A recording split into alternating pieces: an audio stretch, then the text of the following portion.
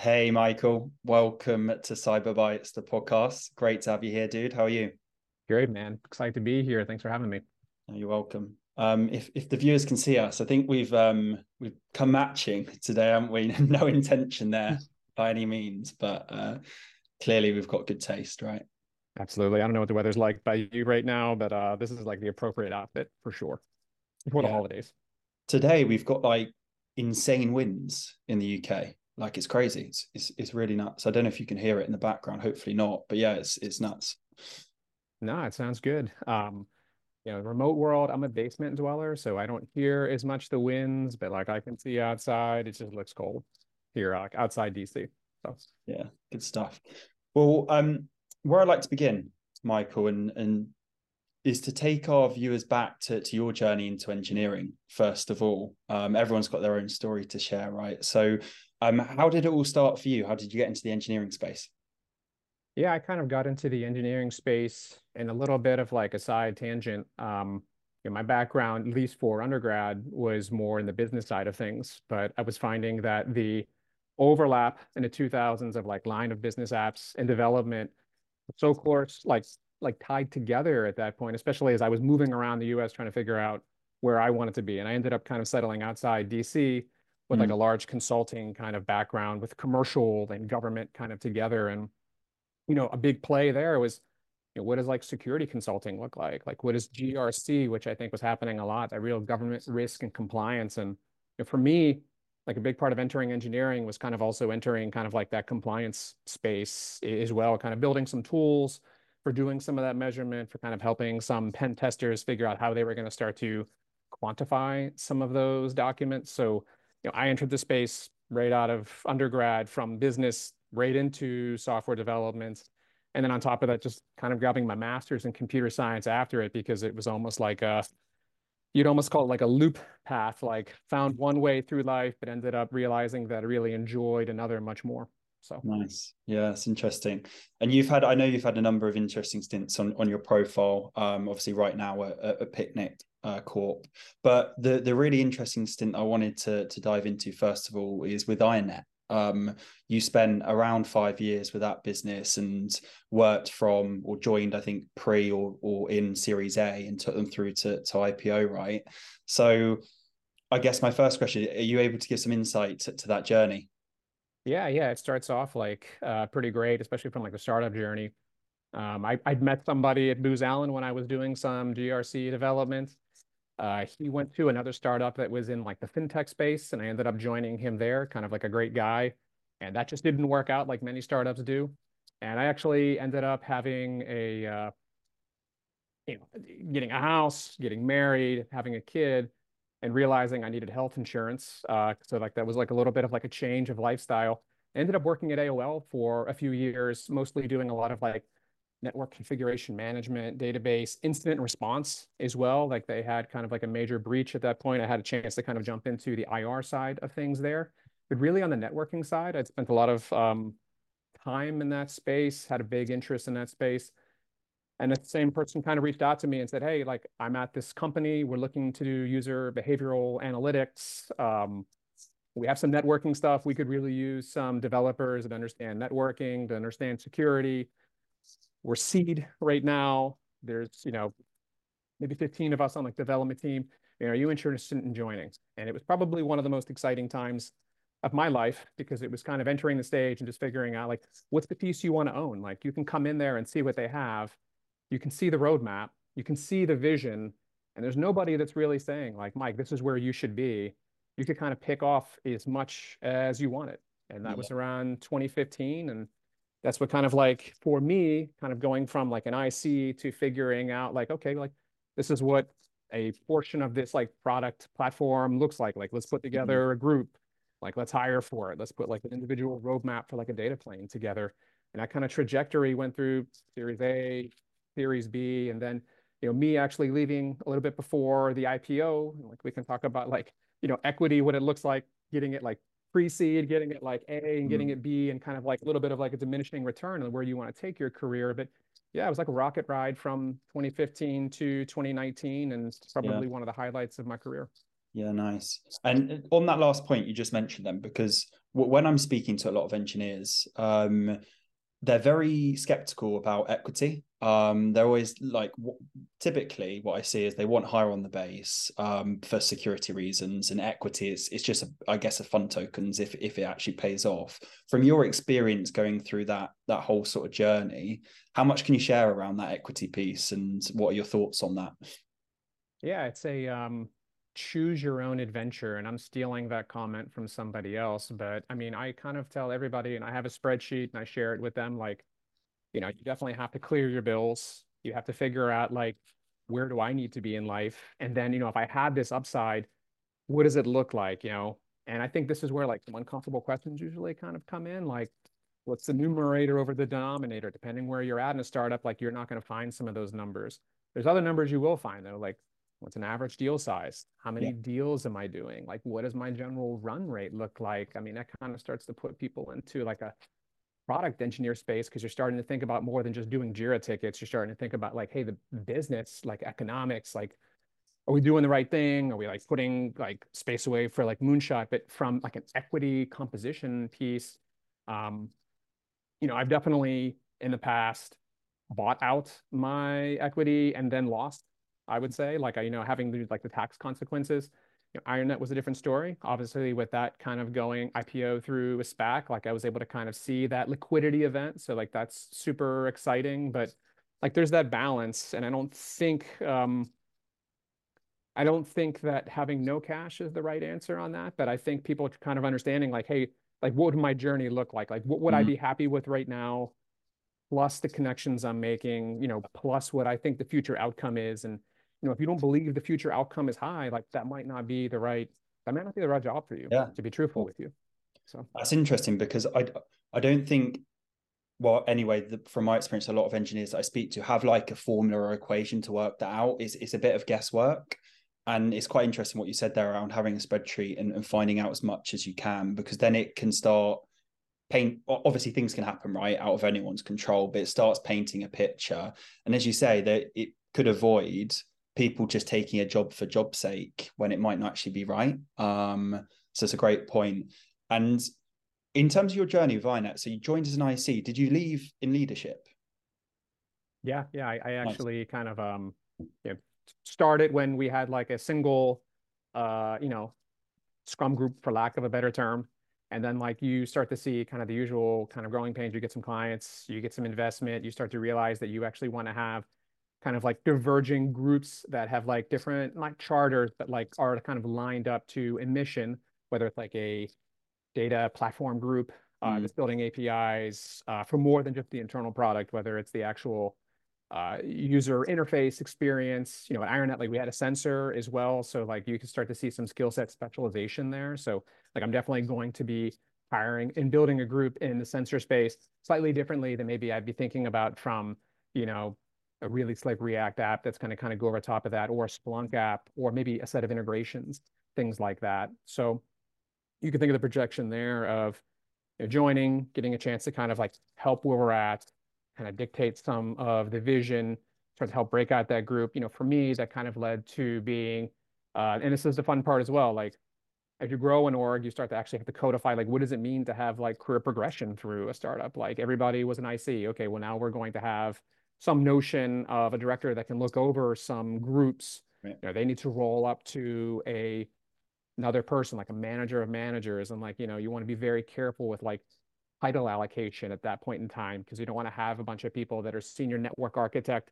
And then as you grow, you start to realize that like your titles are way out of balance for Cool. like where you're at, right? Actually, it's if I learned any lesson in life, I would say like being better about that earlier in my career, just to make sure like you don't pre-allocate that and then have like the people issues later, like trading one people issue for another. But for me, it was, I see kind of like this director position to kind of like look over a few groups, and then they become kind of VP engineering, looking over like everything from data science to sensor development to the actual platform. Sweet. Did you always know that was the direction you wanted to go from like being an IC? Because you obviously came from a slight like business focused background. Was that always kind of the direction for you? Now, I don't think it was, to be Oh, truthful. I actually got really excited about the proposition of being able to work with a lot of smart people on like a yeah. lot of smart products. and to kind of this is going to sound cliche, unblock them, help them with things. Like I actually started finding a lot more satisfaction for me personally and helping a bunch of different groups, whether it was push out a new build of a sensor, whether it was kind of getting like what those APIs might look like externally, whether it's kind of working group, externally building a Splunk app. So it was kind of like a gradual thing from, I love this domain. Mm, I love working with these individuals. Like I believe in the mission, I'm all bought in. And then seeing like, hey, where am I probably most impactful? And I felt that like I started to become more impactful working with other groups of people to kind of tie them together, make sure that everybody understood like the why, what yeah. does it mean to probably be done with this thing, stuff like that. Sure. Yeah, that's cool. And then if we fast forward to today, right? So we're Picnic Corp at the moment. You've been there for 2.5, 3 years now. Cheers. The journey. Yeah. Talk us through that then. Keen to understand what was the motivation behind joining those guys, and talk us through in high level of that journey so far. Yeah, there's the fun part of like the equity one, and like I have no fiduciary responsibility for anybody, so like I throw that out there. But um, and there's people that have spoke about this like in much deeper and like better content position than me. But when you have a lot of options that are, sub-dollar strike, they're just awesome. You start to see them, you understand like, hey, if this becomes 10, $100, like Oh, all that in between is mine. And as you go through your rounds, like, that starts to shrink a little bit. And for me personally, I started looking at, well, where's the next thing that I want to do in my career? And like, how do I look at the auction portion of that? And you're starting to figure out like, where do I want to be on this journey? And then you also start to think about like, what have I learned? And one mm, of the things that I learned was a lot of people are trying to help humans. They're trying to do it, whether it's through an endpoint right. application, whether it's through network telemetry, but like they really are trying to help the person because, a lot of times they are the main and probably overwhelmingly the main kind of attack vector that happens there. And it's like, how do you see it? Where are you going to grab it? And from a picnic perspective, they said something that was very insightful to me. It's like, we're going right to the person. Um, Yeah. it's going to be helpful for all those things downstream, but like we're looking to help people, like full stop. So it was almost every client meeting that I had been in over like the last 5 to 6 years was trying to help people through like the network portion of it. And this was just like a flip paradigm. Like we're going right to the people. We're Yeah. looking to help them. We're looking to provide them actionable tools. I think a lot of times things aren't quantifiable in that portion of like the security investments people have. They Mm, just don't know, and like they were very driven, and like we are very driven in trying to give you like the quantifiable piece, just right there so you can look about it along with everything else that like you should be doing. So yeah. Yeah. Interesting.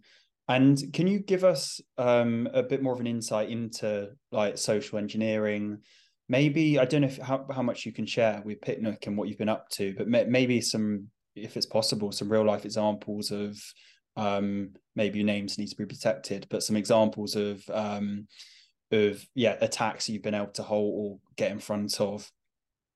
yeah, I mean, obviously, leaving names out of it, at Picnic we focus a lot on reconnaissance, analysis, and then remediation. And like that's something I think it's pretty interesting for us. You see a lot of people in the reconnaissance OSINT portion of that where they're like raising up all this stuff, and then like it's Mm, you as a security professional. It's almost like overload. It's the thing we always talk about. It's like giving more work to somebody that is already underwater. And like I would have seen like a lot of just chatter on LinkedIn, even like what's the average time for somebody in a SOC to resolve a human driven problem? right. If that's like a phishing report or something like that. It's a high number. I don't have it on with me, but it's one of those things where like when they go through that, not having some of that data to kind of help make those decisions, like that's problematic. So if you're giving people more to look at, that's something that we really avoid. Right out Yeah. the gate, we try to do it for you. And then we also try to give the information where if you are kind of challenged to do it, that like you can make those decisions, better and faster. Yeah. And just to kind of give you like a few examples, because I felt like very abstract. When you think about some of the breaches that have happened over the last year, I mean, Mm, some of the vectors have been, out there forever, but like now we're starting to see them highlighted. And an example might be my support staff. Yeah. You know, if I have people that access to a lot of accounts and, you know, like my identity provider, like if I'm just not super tight there, like they're starting to target, you know, outside of like what we might consider like a high value target, they're also doing the high value target as well. And I think that's where Picnic helps. But like you're starting to see, like I wouldn't call it non-traditional, but you're Yeah. seeing these different places where people are kind of coming in there, and, you know, and the cost of it is really kind of being, you know, dropped to the floor as well. And that's something that we really focus on. But Mm. you know, now as an attacker, like if I can go through a company and, you know, you can think about some of these enrichment places, like I can pay Rocket Reach, I can Yeah. pay, you know, Zoom Info, or some of these companies, Apollo, and I can get all these personal emails, you know, it's like, I don't know, in bulk, Yeah. 5 to 25 cents or something like that. You can start to see where like you're really prioritizing on like how much info I have, like how is my attack, as opposed to like your traditional like spray and pull in type. Mm. But Yeah, it's interesting. Plus AI, right? Generative AI on top of that. It's crazy out there at the moment. yeah, that's a great one. Like you hear it a lot, and like a great example of that is if I do have all of these uh, signals, you know, for lack of a better term, or like in the US, you know, you're much luckier.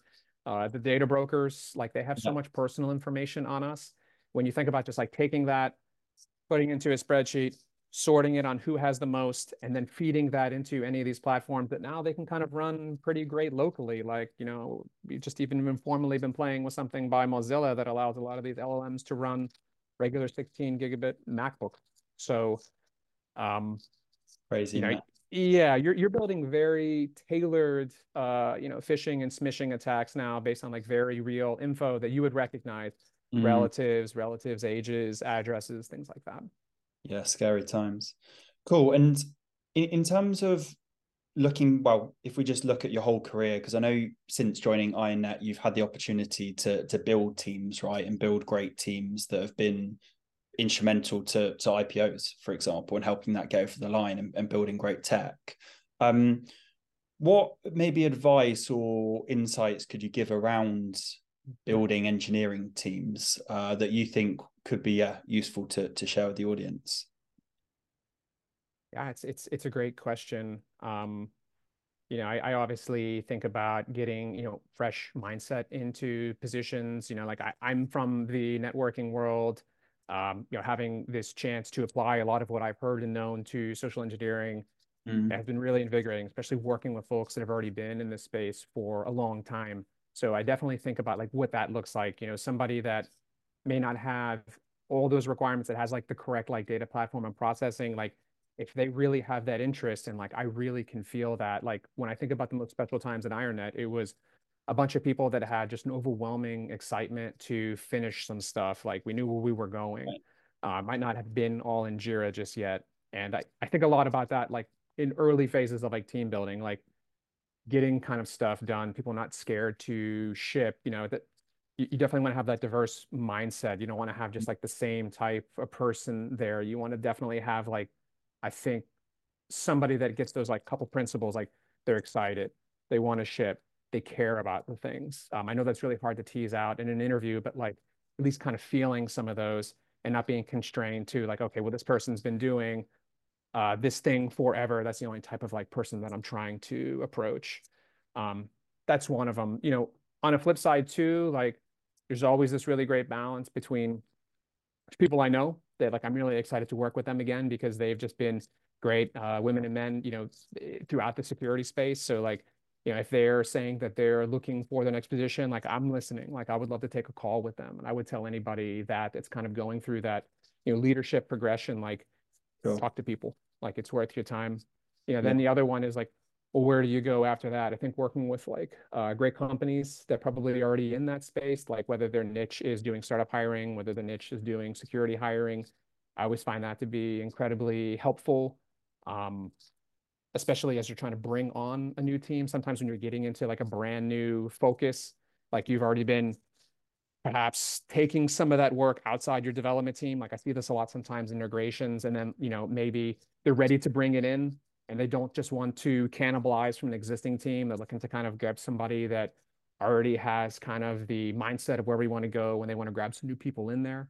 I think Yeah. that that's always pretty helpful. But yeah, like the excitement part of it, it's probably one of the biggest ones for me. And I know that sounds hard. That's like the hardest thing to quantify, or on somebody, or like qualify them as like, hey, this person is excited. And I realize people share excitement in different ways, but like the building, the seeing, the spreadsheet that we were talking about, like trying to get to that end goal, like that type of loop for Yeah, sure. that's interesting.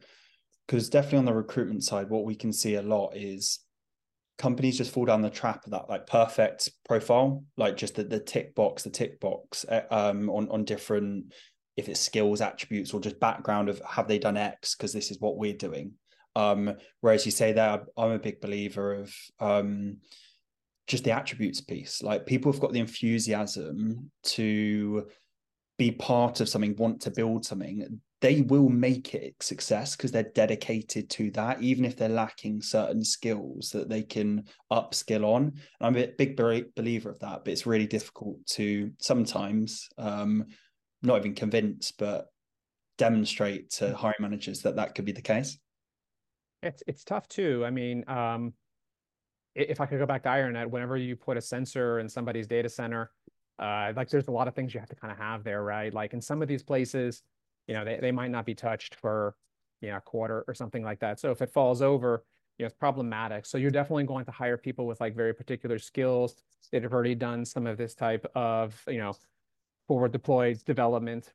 Mm. And then, how do you open up opportunities for people to kind of get in there? Well, there's definitely configuration of these devices, and perhaps the person that's doing all the watchdogging and sensor development, they might not have the same interest in kind of building this really nice configuration that you would do once you like racked and stacked this type of thing. So it gives you a little bit of chance to start integrating people in, and for them to do that, they're going to kind of see how like the deployment process works, and they're going to get a chance to kind of influence how that sensor development lifecycle works. So you can kind of start to like work people in there. And then, if those smaller tasks start to kind of pop up, like, hey, we need a new parser for something. And it's a little bit on the simpler side. It's a little bit on the smaller side. You've already been doing some of this config over here. Like it's that type of opportunity that I think, gets people excited. Yeah. And, I think the company has to be at the right level to do that, right? If like you're super mature, like some of those opportunities are hidden, you kind of have to like dig in there and ask for them and get them. And then I think when they're like really on the junior side, you just have to be comfortable asking for them. Like they're there, and like in all honesty, if you ask for them, you would probably get them. If there Yeah. was the right level of confidence from you, then I don't see why anybody wouldn't do it. Yeah, too right. And if you look back over like your whole career in it from a leadership perspective, is there any like common challenges that crop up on every organization that you've joined from, I don't know, that could be just a growth perspective that you see as a director VP of engineering? Yeah, I think there's a few of them that are pretty common. Like one that's really common is as you grow, um, people are changing positions, people have interests in different things.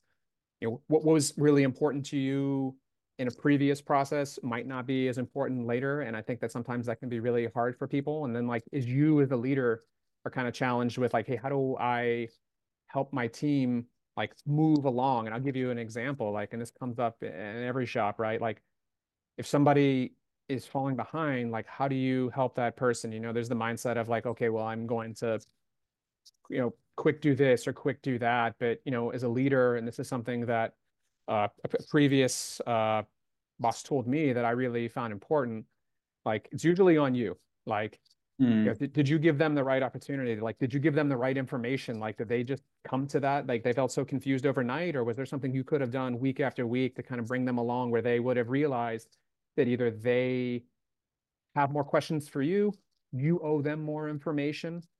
Perhaps there's a new place within the org that's better for them. Perhaps there's a new place outside the company that's better for them. But like, it's usually on you. Like, it falls into those three buckets. Like, did you give them the right training? Yeah. Did you do all the work that's required there? And did you give them the right feedback that like things are going great or they're not? So like Yeah. that's one of the biggest ones that I wish I would have always approached it that way through one-on-ones like very early in my career. And that's something that I think about often now. Like every one-on-one, uh, dump a bunch of notes before we meet. And I always ask everybody that does a one-on-one meet to also put their notes in there. So when they ask for help, I'm accountable. I put it in there. And like when I need help or I need to share something, I kind of also put it in there. Like if there is something that should be kind of like talked about and addressed for me or for them, it shouldn't be a surprise. Like it should definitely be in there. So that's the hard-earned thing that I think is like you get bigger, organizations get more complex, you start to get a little bit more of like the accounting, I think. That's required. Yeah, yeah. So I think that accountability bit is key, as you say, right? And just it's something simple as a note, logging it just keeps everyone accountable. Right. Instead of something, because we're humans, right? Everyone forgets things. So it's one of those. Okay, cool. And one of my probably last questions before we wrap this up is in terms of your time within the cybersecurity space specifically. I know you've had a good number of stints and spent a lot of time here now. Are you able to share your potentially thoughts on future trends within the cyberspace over the next couple of years? Like, do you have a particular opinion on how things are going to develop? Is there anything that you can share that, yeah, in your opinion, could be interesting from a future perspective? Yeah, that's actually a great question. And if I had like a crystal ball, I would definitely put my money on the market, maybe buy some of these companies. But something I think a lot about from a picnic perspective is, where are a lot of people kind of getting hurt? And Yeah, I think about like who are the people that are going to be in that space. And I don't mean, I obviously believe the picnic is in that space, but there's a whole like ecosystem of other tools that would probably help with some of the things we're doing. I definitely see law helping a little bit on this, like for the US at least, like the data broker footprint problem is huge. Like we definitely get violated from a privacy aspect there. But in addition to that, it's just prime for bad actors to use, whether in a free capacity or whether they want to buy it very cheaply and get high quality data. So I think there's a little bit of like legalese that needs to happen. sure. The other one I think about is from like a breach perspective, like what is kind of happening out there? Like a lot of like this password, reuse credential stuffing type opportunities, right?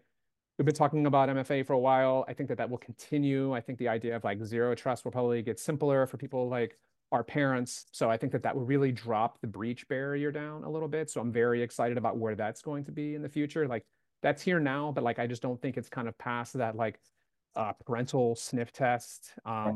which is kind of interesting. Like, and then on top of that, I'm just very curious about like where we're going to go with some of our data. I think that there's a couple really cool ideas out there that, I'll see the YouTube demo, like I'll see the homomorphic encryption style conversations about like giving somebody, a model and then not being able to derive something out of it, but be able to derive outputs out of it. I Right. won't be surprised if maybe some of that from like a privacy perspective might enter in. Like it's a little slow now. Maybe we haven't figured out all the places that it's applicable, but Mm. like those are the things that I'm really excited about. Like if I think about my own personal life, and I can't control and you can't control other companies getting breached. But like if we had some of those things out there, like how problematic would it be for us?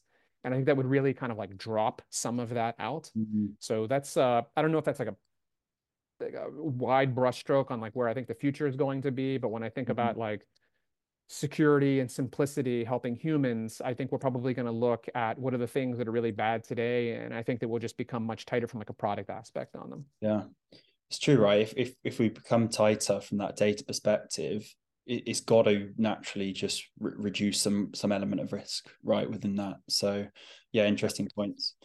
I Um, I I look at my YubiKey on my desk and like my daughters aren't ready for that and my dad's not ready for that. So like once we close that gap, like we'll know that we're in that space. yeah, too right.